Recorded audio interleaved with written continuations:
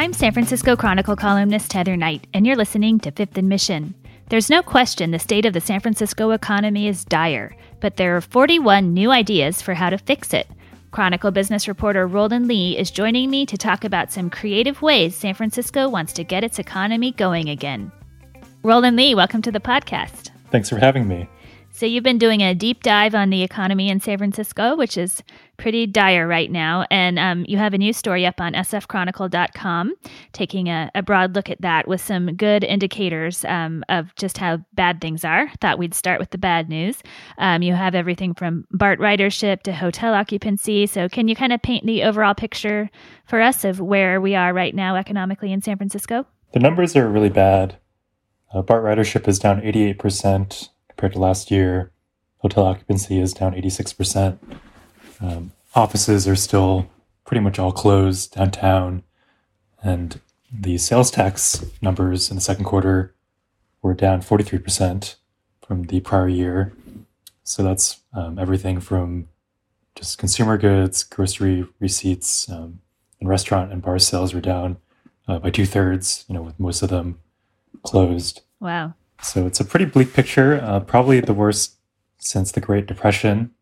And there's really no end in sight. There's no return date yet for when non-essential office workers can come back. And a lot of companies are still planning to keep them home until next summer. Right. Which obviously affects everything else in the financial district, restaurants and BART and all of that. And the tourism industry is still way down. Yeah, traffic at SFO is still not great, and pretty much all conventions are still on hold. There's no return date for those until the shelter-in-place order lifts, and there's really no timeline for that. So even though hotels opened again for travelers recently, there's still pretty weak numbers. So there's an economic recovery task force that's been charged with looking at this and coming up with some ideas of how to address it. So can you describe what the task force is and who's on it and what their new report says? It's a pretty big group. It's over 100 stakeholders, including business leaders, nonprofits, community groups, labor unions, and religious community groups. Mm-hmm.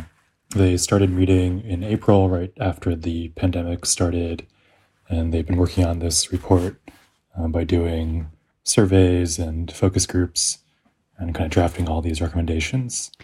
So their new report lists 41 recommendations. You had to spend your day reading through all of that. What were some of the highlights? So there's a mix of kind of immediate actions that the city is pursuing and some kind of longer-term recommendations. Some of those are pre-pandemic, like building more affordable housing and just creating more equity for minority groups. Some of the kind of immediate actions right now are trying to extend the shared spaces program, which includes outdoor dining, to beyond the pandemic. So distributing more money for business reopenings and also for the arts. I really like the shared spaces, so I'm glad that they're wanting to continue that. That's when they turn parking spaces and curbs into parklets and people can dine outside, which for some reason San Francisco's never had a very good outdoor dining scene, even in the nice months. So glad that they're recommending that continue. So do all of these recommendations have to go before the board? So the immediate, out of the immediate actions, there is one item that has to go to the Board of Supervisors, which is deferring impact fees for real estate projects.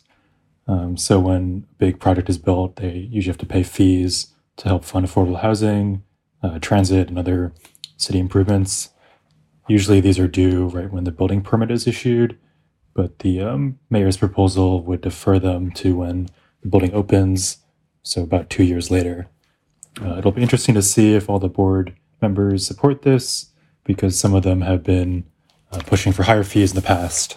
So we'll have to see if they are changing their minds during the pandemic.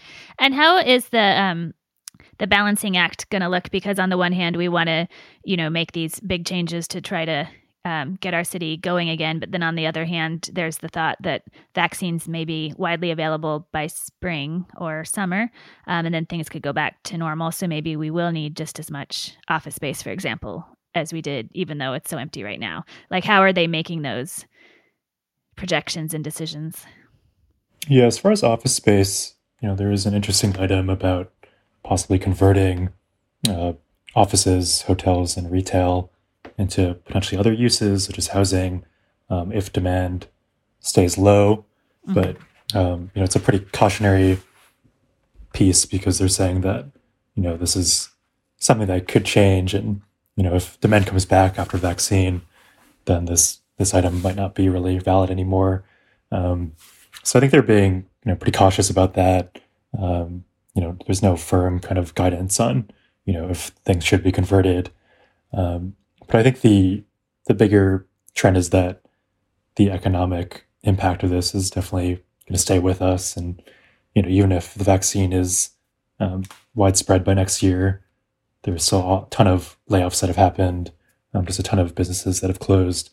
So the city just needs a way to kind of recover what it can and, support the businesses that are still here. We'll be right back after a short break. You can support Fifth and Mission and the newsroom that creates it by signing up for unlimited Chronicle access at sfchronicle.com/pod. You had a big story several weeks ago about Pinterest canceling its lease on a major South of Market building. Are you expecting more tech companies to follow suit, or hearing anything about plans for other office space? Pinterest's cancellation was definitely the biggest office as available for a different tenant. So we're seeing companies like Twitter, Airbnb, Yelp, doing that. So that's what's added a lot to the vacancy rate. The vacancy rate was 14.1% at the end of September, according to Cushman & Wakefield, and that's the highest level in 9 years.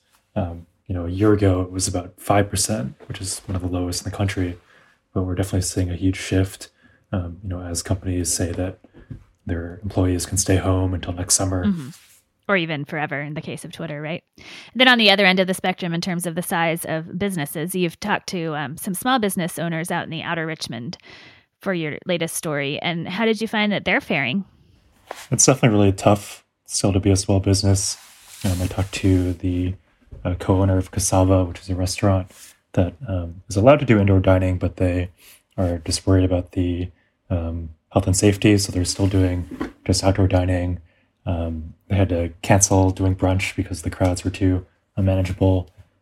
Still relying a lot on delivery and takeout as well. And what's your guess on what everybody's calling the exodus from San Francisco? You see lots of moving trucks, and I know rents have dropped significantly. So people are definitely leaving. Do you have any thoughts on whether that's mostly permanent or temporary, and what our population numbers will look like at the end of this? Yeah, as far as residents leaving the city, it's been pretty tough to get solid data on that. There was one really interesting stat around sales taxes.